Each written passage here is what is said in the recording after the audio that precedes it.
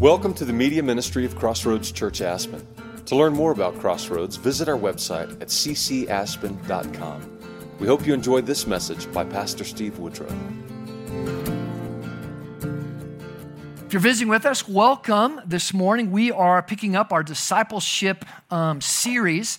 For this first part of the year, we've kind of launched, or we are launching, a thing we call our People Building Project. And part of that is to really take the first part of the year to really wrestle, what is this thing called discipleship all about? What is it? What does Jesus mean when he calls us to come follow him? What does that look like fleshed out in the body of Christ? So we've been looking at that, and then we're going to move into something talking about community. What does community look like in our micro-church ministry? What does it look like to be the body of Christ outside of a larger gathering, in a smaller home setting, to connect? We just want to do what obviously we see done in the book of Acts, where they met as a large group. They broke up in each other's homes, and that's where they actually broke bread together and worshiped and got into the Word and served and encouraged each other. So these are some of the things that we'll be here at the beginning of the year kind of diving into. And again, if you have any questions at all as far as what's going on, different ministries, different ways to plug in, please let us know. We'd love to connect with you. We're going to be in Luke chapter 6 this morning, and we're going to talk about learning to live in the kingdom of God.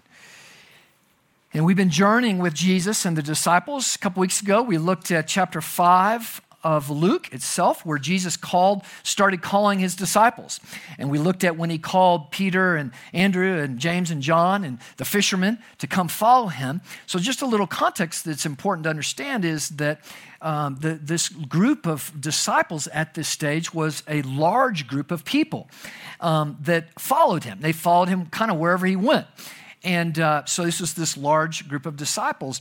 And we see that in chapter 5, part of this journey is he called the fishermen to come follow him. They were part of this larger group. And then later in chapter 5, he calls Levi, he calls Matthew, the tax collector, come follow this larger group. And as we move into chapter 6, we see that it's still remaining this larger group. And what we're going to see happens in chapter 6 is Jesus prays all night, and he calls out of that larger group of disciples his 12 apostles, the 12 that would actually lead the church and be his inner circle of leaders that would carry on, right, the mission of the church, and obviously carry on his work of making disciples and having that spread out, as well as planting churches around the world. And so that's what we're going to pick up this morning in verse 12. But let me just do a little intro for us on that. Before we get into this and this idea of what Jesus, we're going to actually look at some hard stuff here in the sense that it's challenging. And lots of what Jesus said was very challenging. And he never, for the most part, you never see Jesus oftentimes explain it. He leaves it with us to have to wrestle with.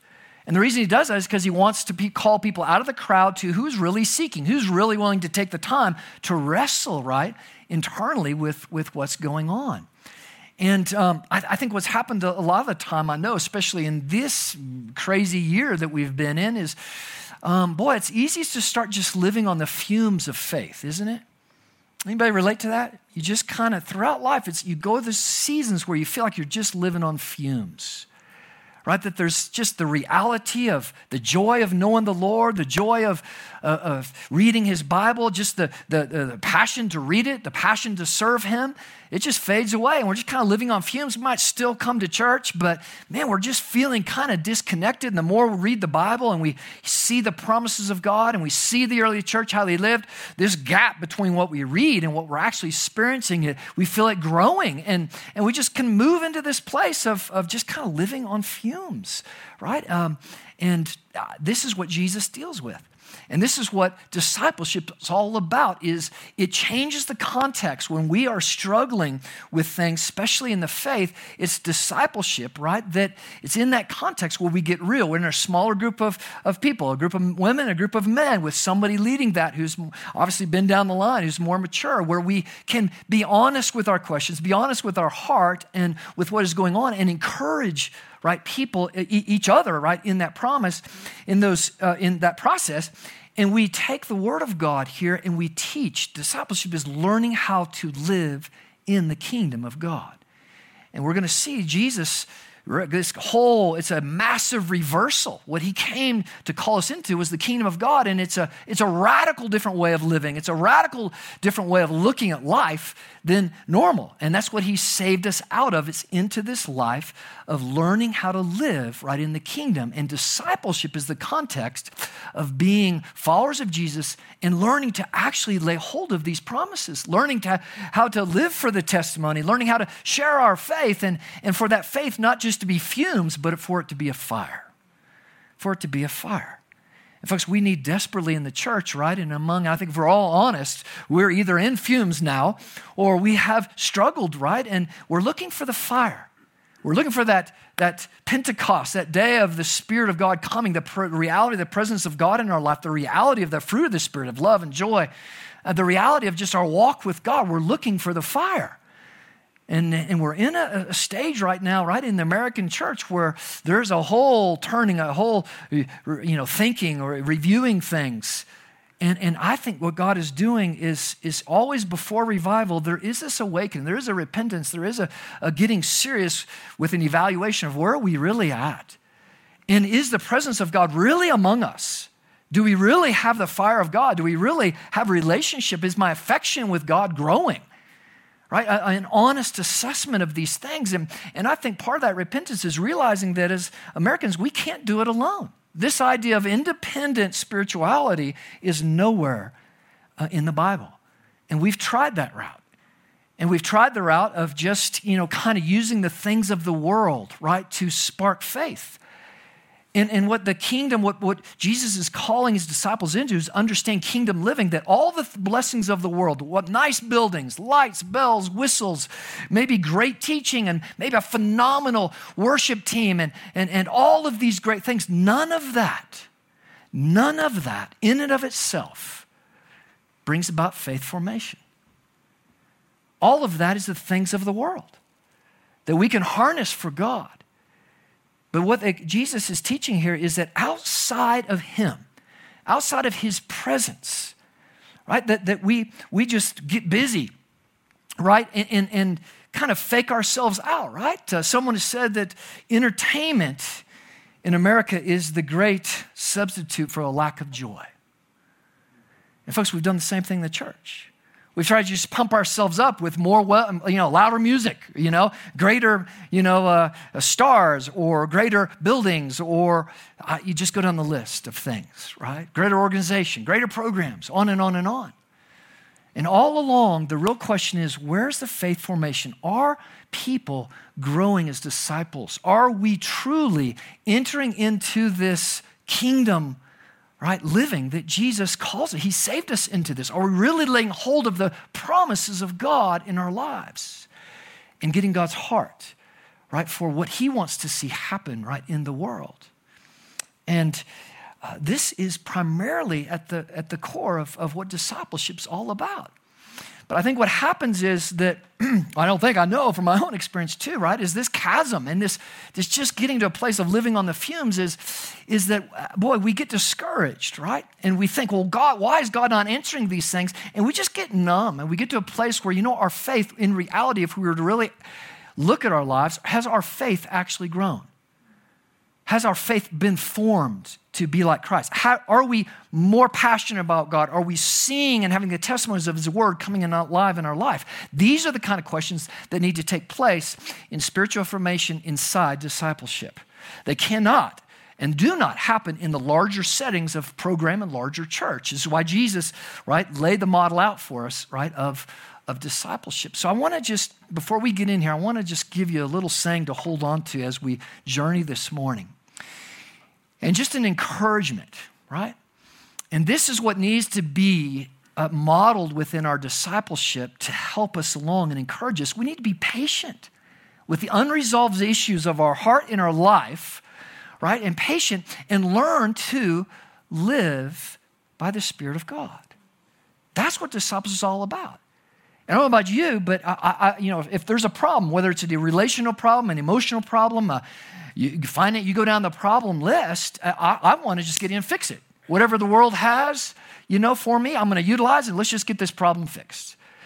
And in the course of discipleship, as we're going to see, is Jesus, he didn't resolve very much. He gave huge teaching out to people, right? He never coddled people. It's something we have to understand. We have a wrong therapeutic view of Jesus. That's not how he operated. I challenge you to find anywhere in the Gospels where Jesus coddled people. He threw down some serious teaching and he left it there. Matter of fact, the only time he ever explains anything is when his disciples were desperate and they came to him and said, Jesus, why couldn't we heal this person? Only a few times do we see Jesus actually explain what Jesus' point of doing was to lay this out for his disciples so that this right here, that we would come to a place, as we're going to see, of being poor in spirit. We're desperate to seek God and let the Holy Spirit, now who's inside us, come alive and to hear from his voice. But unfortunately, Bonhoeffer dealt with this long ago in Germany, right? He called it cheap grace, is that much of the church, this goes back to Germany, right? A long time ago, that this is nothing new under the sun, is that people would come and our faith would stop when it comes to salvation. Our faith would stop when it comes to the basics of just listening, kind of intellectual faith. It would stop right there. And that's what Bonhoeffer called, this is cheap grace. This is receiving God, right, for salvation, but listen carefully, as Bonhoeffer said, but unwilling to step into discipleship. Cheap grace. I'm willing to accept God's blessing in my life and be a part of the larger aspect, but I'm not willing to step into discipleship. And discipleship is where our faith is formed. This is exactly why, again, if you look at all statistics in the American church today, you have masses of people showing up for the entertainment, for the show, right, to go through the religious process. And if that's all they do, faith is formed very little. Again, you look at the stats, and again, the majority of people who claim to be Christians in America, their life and their worldview is nowhere close to what the Bible says. Nowhere close. And the only way that can happen is if there's this gap and unwilling to step into discipleship. So our faith is formed. We encourage each other, right? Which is what Jesus modeled, right, for us right here. So does this statement make sense, folks? Is I think we too quickly, we get like, and we jump out to worldly solutions rather than taking the time, or we get just this pressure, this religious pressure of I have to force something in my life. I have to force a testimony. I have to force resolution in my life rather than being at peace. And this is what Jesus, he just walked with. He's asking us to follow him in a peaceful and restful relationship, trusting God is going to speak to us. He's going to resolve our unresolved issues in our life. If we trust him, he promises he will in his time, in his way, right? And so I think and this is kind of the grace we need to show each other, is we're all on a different path. Just the grace to journey with each other rather than try to step in and fix a problem, right? Or try to kind of throw down the theological billy club is, let's have grace to journey with each other in the sense of let's let God speak. And that means there should be more time, as we're going to see here, in prayer and preparation and just listening to God. Lord, you speak. You've got to come in. You've got to deal with these issues, right? So with that said, let me read for us. This is Luke chapter 6, starting verse 12. We'll go through verse 26 this morning. It says, in these days, he went out to the mountain to pray, and all night he continued in prayer to God. So a few weeks ago, we talked about the importance of fundamentally, discipleship's important that we learn how to pray together, pray for each other, pray with expectation. Remember, it was the disciples who asked Jesus, teach us how to pray. It's in that context that we really learn how to pray. And it says, when day came, he called his disciples, the larger group, and he chose from them 12, whom he named apostles. Simon, whose name's Peter, Andrew, his brother, James and John, Philip, Bartholomew, Matthew and Thomas, and James, the son of Alphaeus, and Simon, who was called the Zealot, and Judas, the son of James, and Judas Iscariot, who became the traitor. And he came down with them, and he stood on a level place. And with a great crowd of his disciples and a great multitude of people from all Judea and Jerusalem and the seacoast of Tyre and Sidon. So this is a large group of people. And you had three groups here. You had his 12, You have the larger group of disciples. Later on, you see he sent out 72 of his disciples. This is part of the larger group.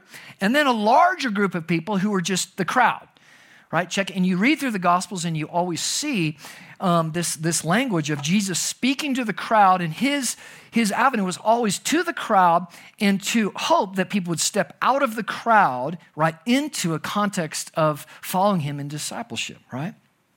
And again, I say this all the time, but I think it's for all of us is such a huge awakening to understand Jesus did not pander to the crowd. He wasn't about building a crowd. Matter of fact, when the crowd, and this is 100% of the time in the Gospels, when the crowd got larger, Jesus' message got stronger. It's just the opposite of what the American church has done.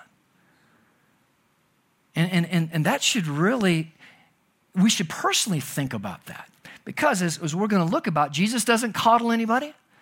Oh, he's tender, loving, and affectionate. Don't get me wrong there. But when it comes to wrestling with spiritual reality and truth, right, it requires us to step out and to deal with the hard stuff, which we're going to see some of it here this morning, right? And to be honest with our soul, he's looking for genuine seekers, people to step into discipleship and learn what it is to live in this kingdom and walk in our faith formed, right, by the Holy Spirit, right, in our lives.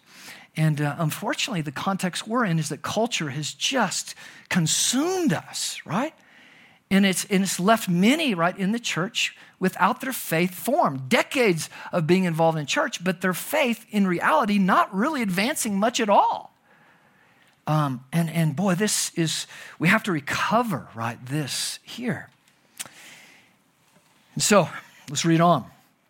There's a great crowd of his disciples and the multitude of other people who were there. And all the crowd, verse 19, sought to touch, verse 18. And they came to hear him. And he healed and be healed of their diseases.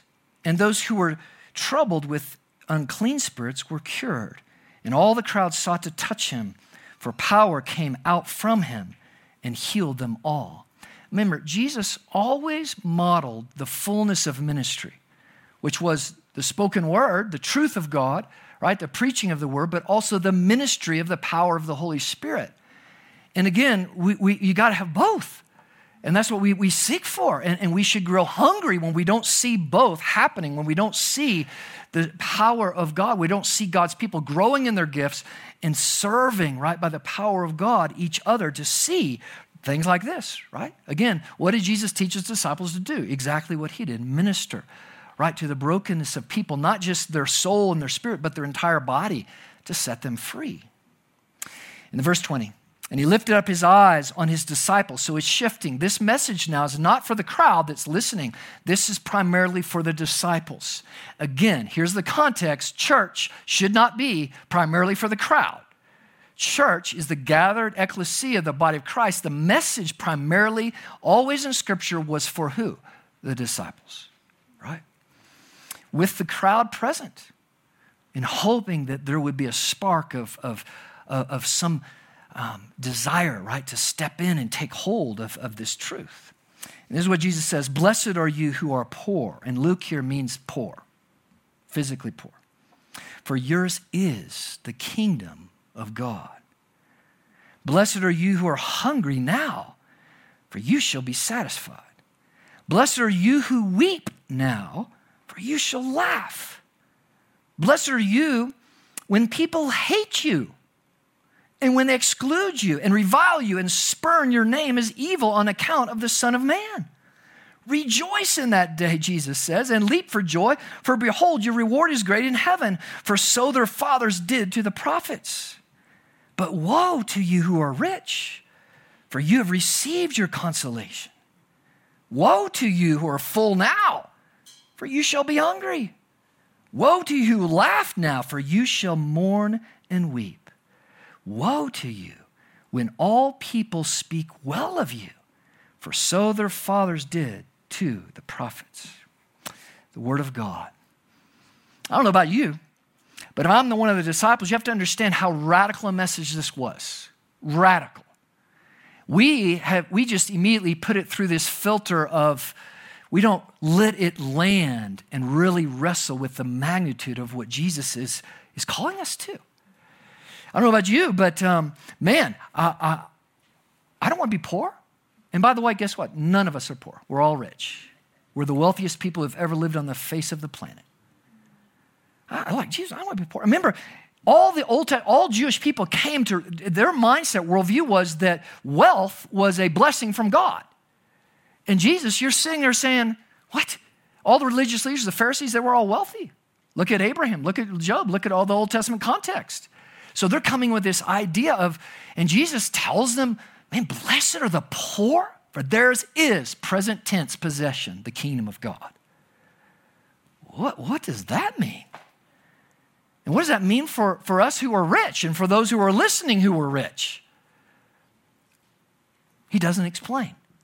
He doesn't coddle anybody. He leaves it. He leaves it for people to go and to wrestle for this, to get hungry into what does that mean for me, Jesus? How can I be blessed? Right? And I don't know about you, but I don't want to be hungry now. I've never really gone hungry. Blessed are you if you're hungry. Wow, you will be satisfied. What does that mean? Blessed are you who weep. I don't want to weep. I mean, we've had enough of that. I want laughter and joy, right? What's he getting at here? And how about this last one? Wow, blessed are you when people hate you for the name of Jesus. Then he says, leap for joy. I mean, this is tough stuff. But the question is, and this is exactly today, this morning, and it's no different than back then. He's laying out there, who wants the kingdom of heaven? Who wants my promises? Who wants to learn to live by the kingdom and the power of the Holy Spirit? Who wants that? Who's willing to wrestle? Who's willing to be patient with these unresolved issues? Who's willing to be patient in discipleship with these crazy questions and let the Holy Spirit show us what it means for us? See, discipleship, Jesus never says you got to know everything. Good luck with that. But he does say, to follow me, there must be a sense of being poor. There must be a sense of great need. It must be a sense of humility. It must be a sense of, Lord, I don't know. And nothing the world offers will suffice.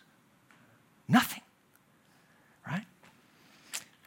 And I just want to walk through some of these and just give you 4 things, 4 key questions that we need to, and I'm just skimming the surface here. This is a lifetime of discipleship. Even when you think, and I've studied it pretty in depth and over the years, and I keep coming back to it, and it disturbs me every time I read it. Are you okay with being disturbed, convicted by the Word of God? This is another problem today, right? We want our ears tickled.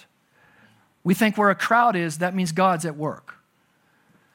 We think I want to be feeling good. I want something to make me feel good. Well, I ask you to read the Gospels. Was he worried about making people feel good? Just show me anywhere. You see how much we've consumed culture? And how it's given us a lens where it's kept us numb from really pursuing and laying hold of what Jesus radically has to offer us now. This is a present promise. The kingdom is yours now. But there's a requirement. You got to become poor. You got to become poor. What does that mean? Right?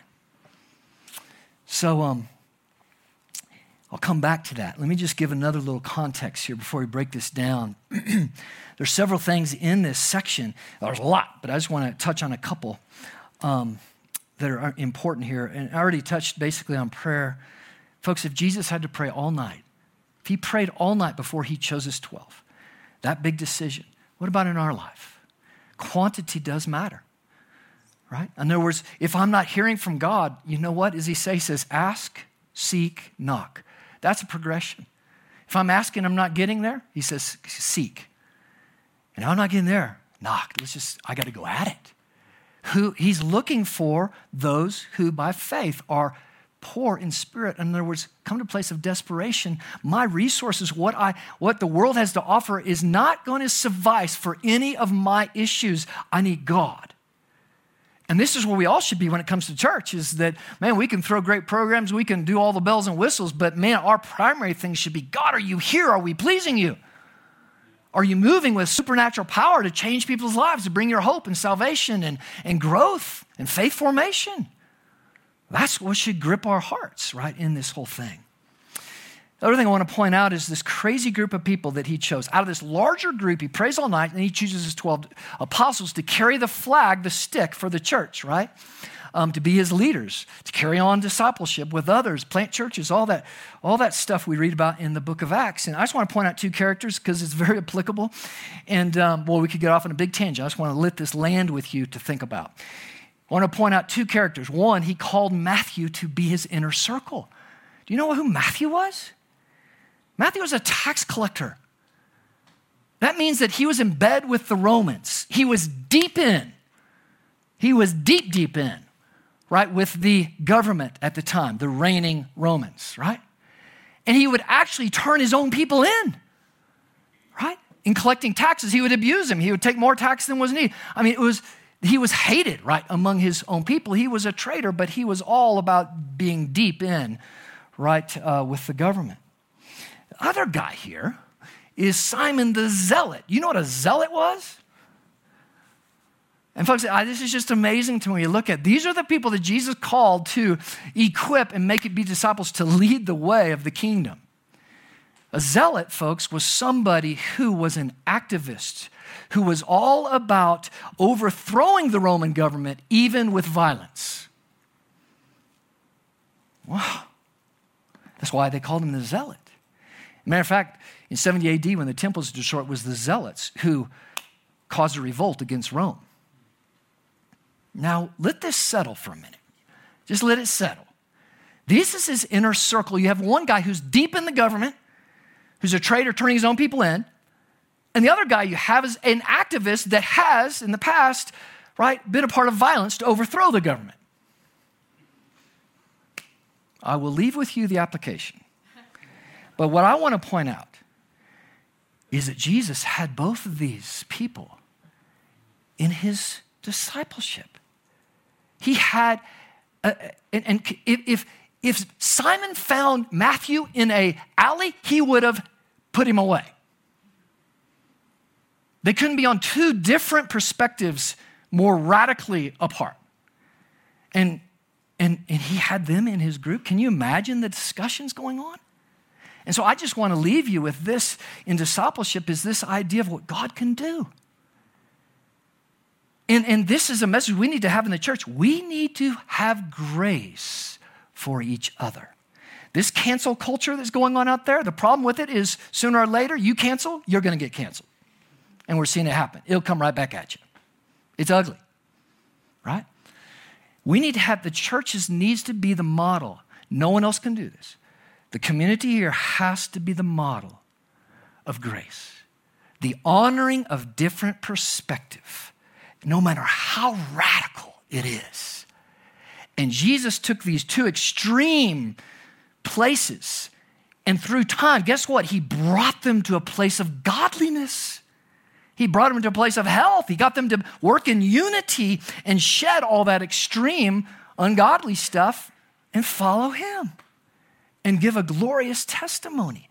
Folks, what in the world is going on in the church today?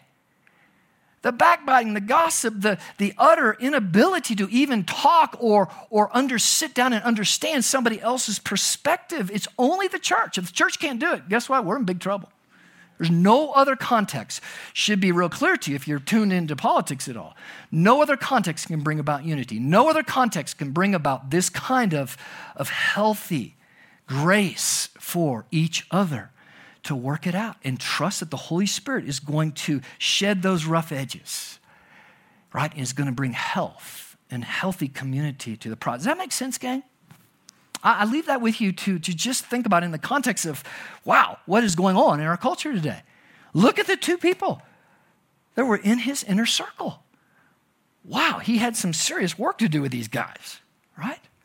And obviously for them to get this far, they'd already, were having to think about their perspective. And this is where I think for both of them, they had to wake up. When he called Matthew and he called Simon the Zealot, somewhere in there had to be this sense of humble humility and a sense of, as strong as, let's go Simon, as strong as I feel about what needs to be done, I know that no amount of activism is going to accomplish what needs to be accomplished.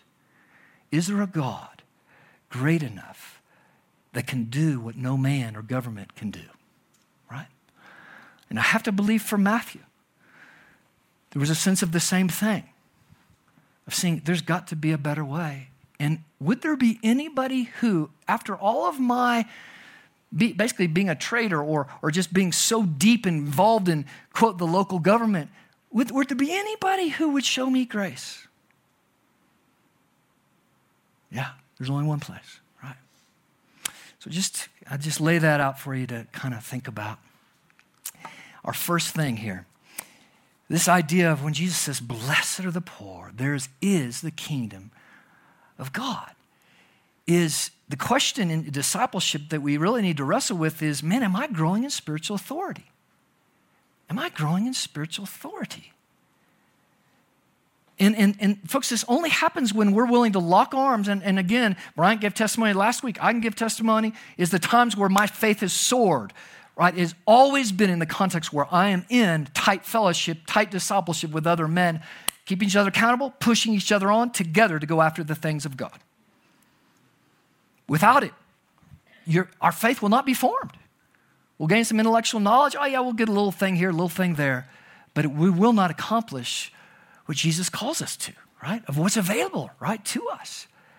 And it's this issue of spiritual authority, and the reality is, folks, if I'm so focused on the authority, on the things of the world, I will never lay hold of spiritual authority. If I think that the world is going to change by worldly power, worldly fame, worldly wealth, I will never experience the power of God.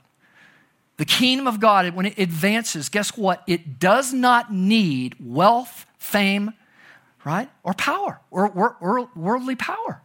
Matter of fact, if you just look at the Bible itself, why did Jesus choose these people? Why does he say, I came for the poor? To make a point, which Paul makes over and over again, right, is simply that he chose, right, the weak things to confound the wisdom of the wise. His power requires someone, whether they have physical wealth or not, right, to be broken and dependent on him. I think the greatest explanation of what Jesus said here, he says later on in this, in the book of Matthew, in chapter 13, verse 44, and Jesus says, the kingdom of heaven is like a treasure that was buried in a field, and a man found it. And when he found it, he covered it back up, and he went out, and he sold everything to buy that field. Now, the beauty of that parable is it explains both the idea of the poor and the rich here, in the sense that we see this guy obviously had some wealth, right? But he was seeking. How did he find the treasure? So you have a wealthy man who's able to buy this field, and he woke up to realize is the things of the world aren't going to satisfy. I don't need more barns, but I need to seek the kingdom of God. I need to seek the truth of God. And he was seeking, and he found the treasure. And when he found it, what did he do? He leveraged all that he had to get that field. Everything. He leveraged all of his wealth, all of what he had to expand the kingdom of God. He still owned the field. Right? Not Jesus doesn't ask everybody to divest everything, but he does ask everyone to become poor if we're going to be rich towards God. Right? And that looks different for all of us. Right? But fundamentally, beloved, Matthew says poor in spirit. Right? For yours is the kingdom of God. To have the kingdom of God, right, requires becoming poor. Right? And to embrace that. And so I just kind of thought about this, and it looks different in all of our lives, gang. But I just encourage you, right, to think about this, and what does that look like? And pray that God would give you, right, and let us help you, right, in a context to really flesh this out. What does it look like, right, to be poor, to have that blessing, to be untethered? I love the language of abundance without attachment. If there's attachment in my life to my stuff, right, it's impossible for me to lay hold of the kingdom and the power of the kingdom and spiritual authority in my life. I have to be set free from that. Doesn't mean I have to give it all away or whatever, but you know what? Sometimes, like the rich young ruler, that might just be I need to divest. I know in my own life, it wasn't until I was in discipleship where I learned what giving, the power of giving. It wasn't until I was in discipleship and other men and other guys, we, revealed this and showed, right, the power of obeying when it came to giving. And that it's through giving, right, that the chains of attachment are broken and God can move, right, in a powerful way. So this question of growing in spiritual authority is, boy, do you realize, and I'm skimming the top here, but do you realize what the rest of the New Testament, the promises of God are, the kind of authority that Jesus expects us to walk in? Do you realize the kind of authority that's available to us? And again, God does not accomplish his purposes through the power, wealth of the world. Oh, when he gets a hold of a wealthy, powerful person, right, is that person will leverage those things for the kingdom. But get this, folks, and I've seen this testimony over and over and over again. God will move. He is the owner of everything. And you know what? He will remove wealth or resources in one place, and he'll move it to where he needs it. He's the one in charge. And when we start living with that kind of expectation in our life, we get free, right, in our own heart to walk in that blessing. Second one, he says, blessed are those who hunger. Now, he says, and they will be satisfied, or they will be satisfied. And again, we see Jesus all through the New Testament. Remember, at the great feast, he stood up and he just screamed to the whole crowd, is anybody thirsty here? In fact, I believe that's what he's saying to the church, to our church, to the church in America, loud as he can from heaven. Anybody thirsty? Hey, you Americans, the most wealthy people who've ever walked in the face, are you anybody truly thirsty? Is anybody willing to come after me? Is anybody really hungry for the things of God, for the kingdom of God? This is what Jesus is laying before us, right? To have to think. And it's in discipleship that we really have to challenge each other with this question. Man, where's my appetite? Right? Where is my appetite? And folks, I think another great question for us here is are we in tune with how much of the culture we are consuming? Are we in tune with how much of the culture have we consumed and has formed our thinking rather than the scripture? Again, it's in the context of discipleship, we flesh this stuff out and get very practical with it. Start analyze things, right? In the sense of, why do I believe this way, certain way? Why do I have these politics? Why do I believe on this issue? Where does that come from? Is it because I've been consuming culture? Or is it because I've had time in the Word of God, trusting God and letting the Spirit of God speak to me, right, and encourage me? So what's our spiritual appetite, right? Am I hungry for the things of God? And folks, whatever we feed is what's going to grow. Whatever I feed in my life is what's going to grow. And if I take entertainment to replace a lack of joy, guess what's going to grow? The culture, and nothing good. If I'm binging on Netflix or just go down the list of things, whatever it is, I'm feeding a certain thing in my soul. So whatever I feed is what is going to grow. That's a universal principle. Does that make sense? And so another great discipleship question that we have to get into with each other is, man, what are you feeding? What in your life are you feeding? What do you expect? What do you want to grow in your life? Right? And if I'm just consumed about getting rich, Paul had some harsh things about that, right? He said to Timothy, right? You'll throw yourself into great despair. Because guess what? All I'm feeding is things that are going to what? Vaporize, right? Will never satisfy the more and more I get, I had a chance this last weekend to be with some large group of people that I didn't know and who were some just incredibly successful, wealthy people. And they were, and at the same time, I can say it like this, probably some of the most lost people I've ever been around. They were consumed with the things of the world, power, money, the next deal, with no desire whatsoever, right, to lay hold of the things of God. Not even asking questions, not even open to it, to ask questions of their soul in all this. Man, it can get a hold of us, folks, if we're not engaging this conversation, right, with each other. And so that's spiritual appetite, hunger. The third one is interesting. He says, wow, Those who weep will be blessed. Blessed are those who weep, for you will laugh with joy. And he goes on, right in the verse, woe to you if you laugh now. And that laughter in the Greek means a laughter that's kind of like this, we eat and drink, tomorrow we die. Or a laughter of, I've got success, right? It's pretty much a laughter before God, though people wouldn't say that of, I'm just fine, I can do this on my own. A laughter that taking joy in the things of the world rather than the things of God. And the idea of weeping, folks, this idea of spiritual anguish is this wrestling with, are we growing in getting in tune with the heart of God for how lost people are? In other words, the magnitude of what we're dealing with here is eternity. And are we getting the heart of God, right? How much did God love everybody? How much does God want everyone to come to a saving knowledge of Jesus? He sent his son. This is such a big issue to him. He put his son out there for us. How much more should we be in touch, right, with the heart of God and be willing to step boldly, powerfully into people's lives, right? Remember, it was Jesus who wept over Jerusalem because they rejected God. They missed him. They missed God in their midst. And we see it was Jesus standing before Lazarus' tomb. He was weeping not because, remember, he was getting ready to raise Lazarus. He was weeping because of the result of sin is death. He was weeping because there will be some people who do not receive Jesus, who would rather choose death and eternity away from God than to receive the free grace of Jesus. And that should rock our world, right? Where we should get spiritual empathy, right, for people's souls, right? And step in with bold love, right, into people around us.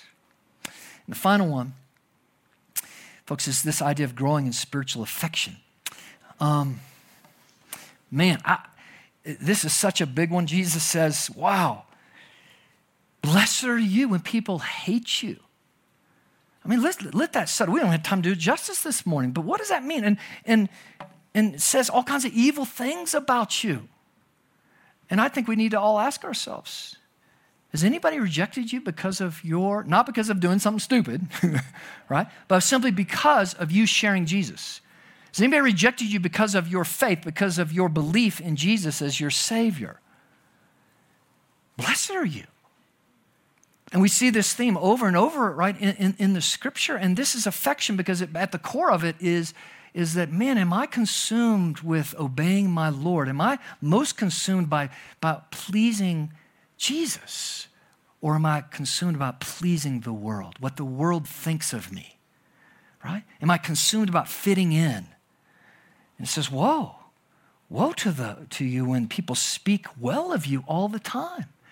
And folks, I think the church in America, we as a church, we need to wake up to this. Have we done our ministry being so seeker-sensitive, so relevant out there because we're so consumed by what people think about us rather than telling the truth of God? Right? And again, this whole time is showing us we don't know how to receive rejection, good rejection. Jesus says, blessed are you when you make a stand for me. And he goes over and over again to say that we will be rejected, right? If we make a stand for him, there will be this, and even hatred for making a stand. And we're there today, folks. Right? We're there. And ultimately, again, in discipleship, the question has to be, man, where's my heart going? Is my heart growing in love for God? Because if it is, with that comes a greater visual of what the world is all about, right? And that I don't want that. We don't want that. And we see the darkness, right, that's behind that. And with that comes a rejection of what the church, what followers of Jesus stand for. And we need encouragement, right, with each other for that. And so just in closing, back to this statement here. Oops, which way did I go? I disappeared. But if you can bring up that last little statement. Folks, this discipleship, it's this process just being patient, working with each other, being patient, being gracious with each other, working this stuff out because this is unresolved, right? But folks, we should be stirred by this. It should cause us, some uncomfort inside our soul. That's good. That's good. If not, that's bad. It should. And how we work that out is with others. Like, hey, let's work this out. Let's pray through this. right? And encourage us, trusting that the Holy Spirit is going to lead us and do great things in our lives and lead us into this whole radical new way of living, which is living in the kingdom of God, which is radically different than the kingdom of this world. He's called you out. If you know Jesus, he's called you out, right, into the kingdom of his Son, a whole new way of living, right? And so just as we close, we're just going to take some time before the Lord and just rest before him and ask him to speak to you and just to confirm if there's things that are coming up. And, we all need encouragement. It says when the body comes together, we need encouragement because all of us, we kind of get to that place sometimes, right, and often, right, where we're kind of living on the fumes of faith, right, rather than the fire. And we come together to spark each other, to encourage you. That's why the scripture says when you come, encourage you, use all the gifts to maximize that encouragement for each other.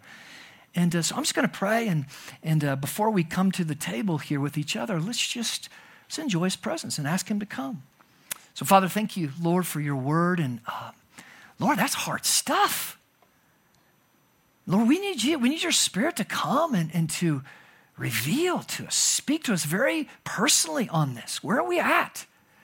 Where are we at, God? When it comes to spiritual authority in our life, where are we at when it comes to spiritual hunger? Our appetite for you, God, our anguish, Lord, our concern for what is happening in the world with people's souls. And Lord, when it comes to affection, Lord, where's my heart? Holy Spirit, I pray that you'll come. The demonstration of your power, Lord, right into our souls. Lord, show us how to encourage each other. Push each other along, Lord. It's never too late. We need to step in. Your arms are always open, Jesus. Holy Spirit, come now with your Spirit, with your encouragement. Do your work deep inside our soul. We ask this in Jesus' name. Amen.